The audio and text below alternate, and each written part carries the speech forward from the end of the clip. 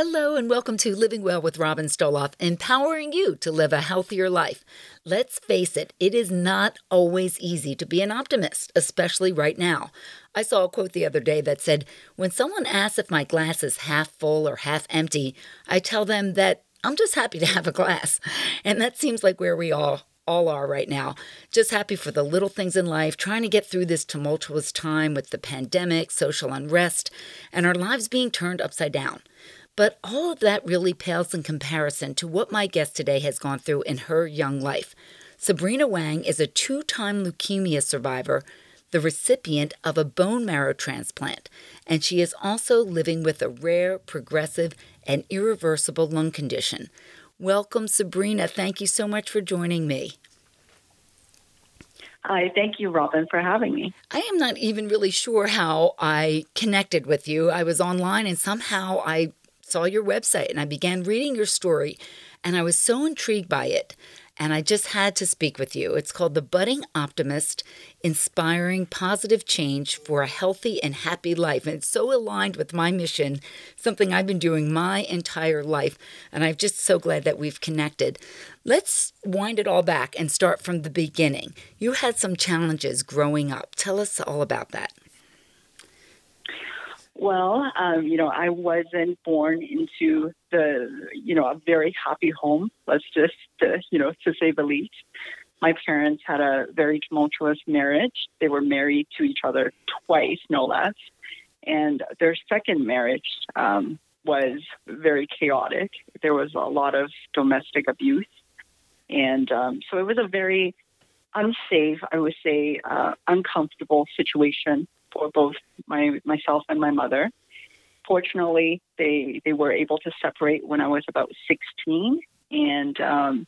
But pretty soon after they separated, when I was about 19, I was diagnosed with leukemia for the first time. Oh my gosh! So, and as a child, you were always afraid or worried about these types of things, isn't that right? Right, I was. And, that's another part of my anxiety as well. Not only was I, having these issues at home, I was having a lot of challenges with anxiety. I was always a really worrisome child. I would fret about things that, symptoms in my bodies that were common and normal, and my mind would spin it into something else, right? I remember going to the doctor one time because, a part of my foot was a little bit swollen. And I was just looking at her and said, is this foot cancer? And my doctor just looked at me and said, you need to, chill out a little bit, basically, is what she said to me. Yeah. I still remember that to this day. But this was real. This was a real diagnosis of leukemia. Right. Tell me about that. Mm-hmm. So, at that time, I didn't really have any symptoms.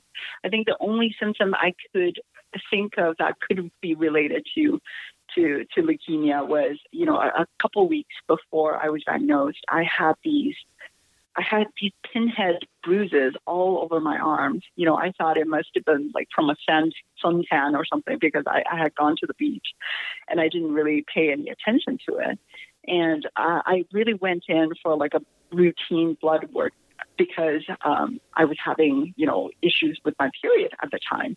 I thought, honestly, I thought I was pregnant or something. Oh, my gosh. And so I went in for a routine blood work, and I remember it was a Saturday. And that afternoon, I got a call from the doctor who issued me the blood work, and she basically said, there appears to be something wrong with your bone marrow functioning.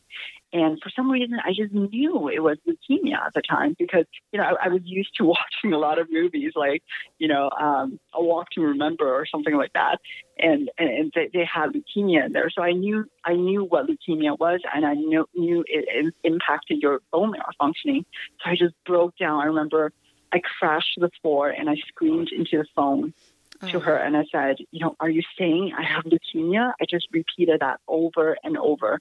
And, she finally calmed me down and said, you need to go to the hospital in about, an hour. We have a bed ready for you. And I was admitted that night. And started treatment. That started like a round of assessment the next day, and pretty much started treatment a few days later. And you were how old? I was 19 at the time. 19 to be going through something like this. So how long were your treatments? Right, it was a shock. How long did you have to be treated? So the first time that I had leukemia, I had treatments about 7 or 8 months. It was. I can't remember the exact number of rounds of chemotherapy I had because there were so many, but it was about 5 or 6 rounds in total. And what was going on in your life at that time? Were you in school? What were you doing? Yes, I was attending university at the time. I was diagnosed the summer after my first year was completed. Wow. So did you have to leave school? Yes, unfortunately, I had to leave school because with leukemia, I don't know if you know much about the disease, it impacts your immune system. So I couldn't be anywhere near crowds. I had to be really careful with, the people that I was seeing, or, being really careful about the infections and germs, all that stuff. So I wouldn't be able to attend school at that time, even if I wanted to. So much you were going through at such a young age. Did you have family near you to help? I had my mother, and I had my boyfriend at the time, who is now my husband. Oh, that's a good story. I like that. So he stuck with you through that. That's just wonderful. Yes, he really did. He really did. So you had a good result. You were feeling better, and then what happened? So after 7 or 8 months of treatment, they declared me cancer-free. And I went back to school. I was feeling good. During that time when I was in remission and I went back to school, I really worked on, building up my physical health, because I knew for some reason I knew at the back of my head that this could come back and haunt me again, right? And while I was going through the motions of going back to school, I was also quite worried about the cancer returning. I wasn't really in a good mind space at the time. I was constantly worried about the cancer returning. There was a period of time when I, every 5 minutes I would check my arms to look for signs of for bruises and things, for just any symptoms or signs that my leukemia had returned. I think everyone could understand that, I mean, you're concerned about it. Yeah. Exactly. And lo and behold, about a year and a half after my first diagnosis, unfortunately, when I went back for another blood test, they found that my white blood cells had decreased to a point where it became really strange, and they didn't know what was going on. So we did another, bone marrow biopsy. They couldn't explain why my blood count was dropping so drastically. They said, we'll recheck in a couple of months to see what was going on. And after a couple of months, we did the recheck, and they said, you know what, it looks like your leukemia has returned. And at this point, more chemo is not going to do it. We really need to have a bone marrow transplant. So I had my bone marrow transplant in August of 2009. And how did that go? You know what? Before the transplant, I was really, really worried because, again, I went online and I'm advising everybody who's diagnosed with any type of, chronic or serious illness, do not research your disease online. Because that's really not going to happen because, that's what everyone does, and it's true. Yeah, that's what I do too. But, it does not end well every time. Yes. But anyway, so I was really anxious about the bone marrow transplant, but, luckily it went quite well. I received the transplant on August 23rd, 2009, and about 9 days later, the bone marrow started engrafting. So engrafting is when the bone marrow cells from the donor starts to work in your body and start to produce new healthy cells, right? And about 9 days later, my body just started to produce new healthy blood cells again, Oh, which you is must have amazing been because so, after going through all of that, what was going through your mind when you found that out? I was in shock because I was told that it normally takes about at least 2 to 3 weeks for engrafting to happen. I was expected to stay in the hospital for at least a month. I knew people who had stayed in the hospital for like up to 2 or 3 months because their body hasn't engrafted yet or hasn't recovered enough for them to leave, and yet I was out of the hospital in less than 3 weeks, which was like amazing. Everybody was talking about it. All the patients, all the doctors, and all the nurses were, they were congratulating me. They couldn't believe it. That is just such good news. And then you started feeling better after that? It was a progressive recovery, right? Like I would have loved it if I could just, all of a sudden, gone back to my normal life. But it took me about a year and a half to 2 years for me to, go back to school and really reinsert myself into society like I did before. So it was a progressive process. And you didn't let it stop you, though. You finished your degree. You ended up getting married. Mm-hmm. Tell us all about that. That's right. Where did you graduate, and what did you major in? I graduated from the University of British Columbia. I majored in business with a specialization in human resources management, and that's what I'm doing today. I'm a human resources professional, and I got married to my boyfriend who stuck to me by all this. We got married in 2018. And he's a good guy, and you're happy today, but that wasn't the end of the story. You had something else happen. No. Tell us what happened. Yeah. So, I mean, that's how life goes, right? It goes up and down. And, in 2017, I was, as part of, the long-term bone marrow transplant process, after a few years, they do all these tests on you to make sure that you're okay, right? And I was a star survivor. I had no I had no complications that were major.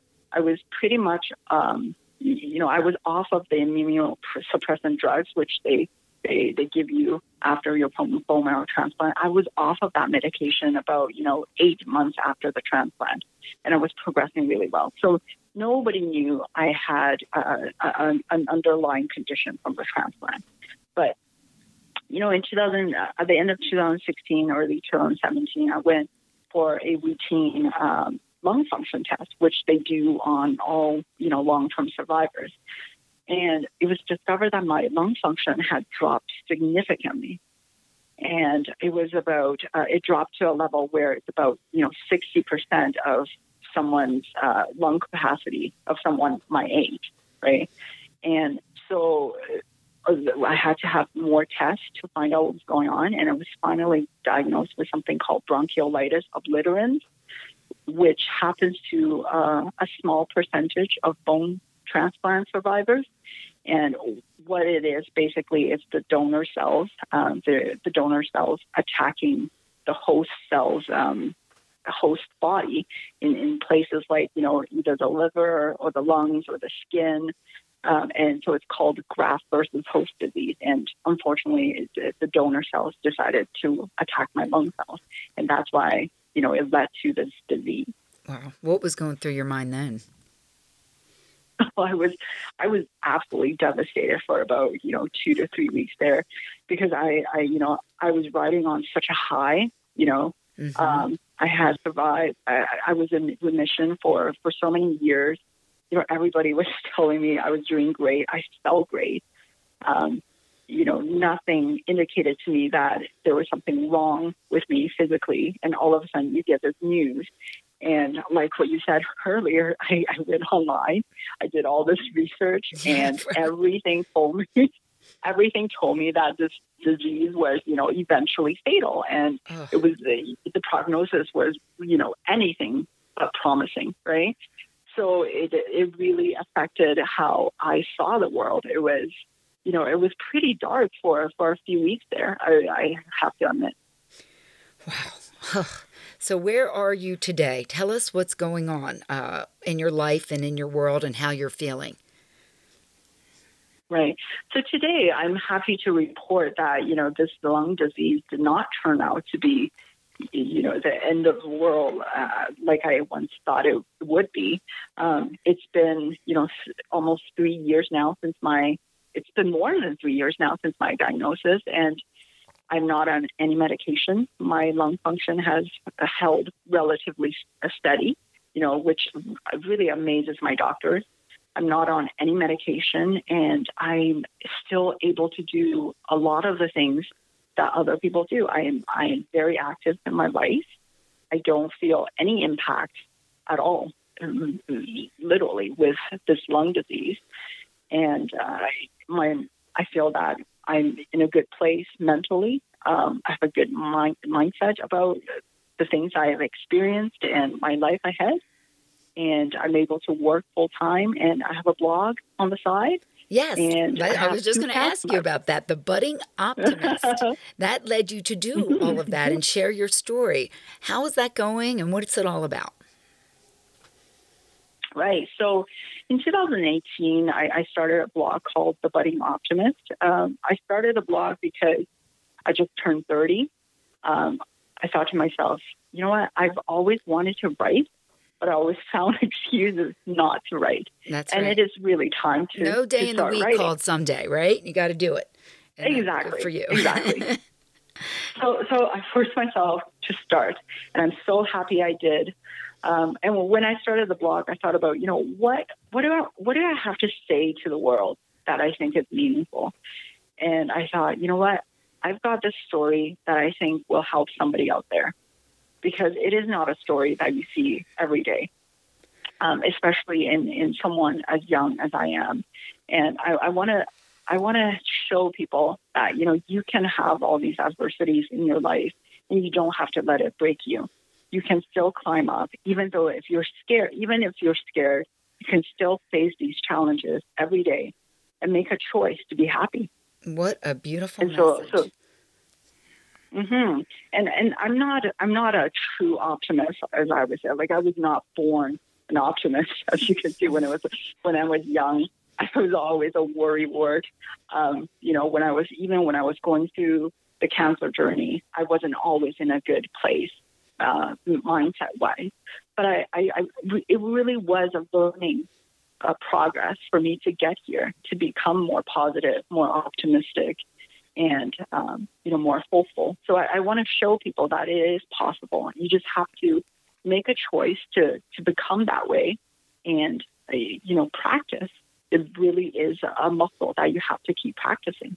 Well, that is true, because it's easy to be an optimist when everything's going well and you feel great and you have a job and a good relationship. Sure, it's easy to be an optimist then. But in our world right now, there's a lot going on. People are suffering, and it's hard to be an optimist when all of that's happening, either to you or around you. What would you say is the secret to your optimism? You know what? The one thing, I think this is the one key thing that I've learned in my cancer journey and my journey back to health, is to focus on the things that you can control. That's been really key in my recovery, both physically and mentally, is to let go of, there are a lot of things that we can't control that happens to us, right? But don't worry about that stuff. Only focus on what you can change and what's in front of you and what you can control. And once you train yourself to do only that, you realize you have a lot of power. You have a lot of power, a lot of things you can change. And I believe that's the key to optimism. You will also focus a lot in your writings on gratitude and being grateful for the things that you have. How does that affect you? I think being grateful is, a key to happiness. So the one thing that sort of kickstart kickstarted this gratitude journey in me was when I was first diagnosed with cancer. I lost my hair, right? Like I lost basically all my hair, my eyebrows, and I didn't look pretty, and I was, I wallowed in a lot of that, right? I worried about, will I ever look the same again, and things like that.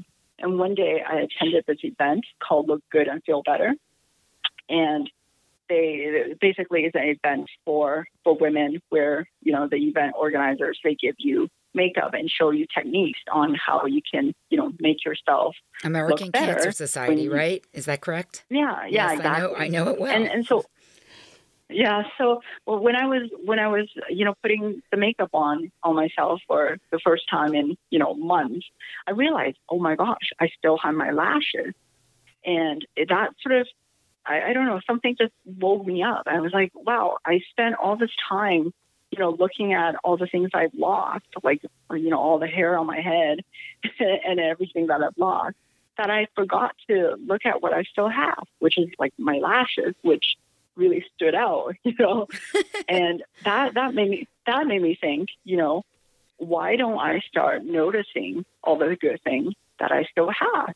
Because, when I noticed my lashes, it made me feel a lot better. So that's how I really kickstarted this gratitude journey in me, that I made a conscious choice to notice the good things every day in my life. And that's been instrumental in helping me to become more optimistic, along with focusing on what I can do and what I can change. Oh, what a story. You certainly are a budding optimist. And you also welcome people to share their stories with you and write guest posts on your blog. Tell us about that. Yeah, that's great. So now I've opened my blog up to, collaboration. I welcome stories and insights and tips from others that they may have to share with my audience. Because, I don't know everything, right? I want to learn from others and hear their stories and what they've done in their life to, become more optimistic or become more healthy. Just whatever insights or tips they have to help everybody to, live a more positive and healthier life. I just love that. And I think it is so great to build a network of people, because I'm a big believer in everyone helping everyone else.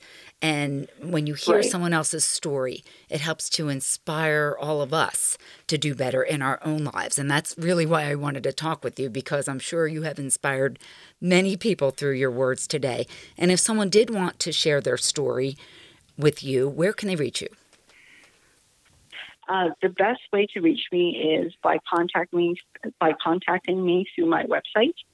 My website is buddingoptimist.com, buddingoptimist.com. And there is a section called Write for Me, where they can find information on how to submit a story.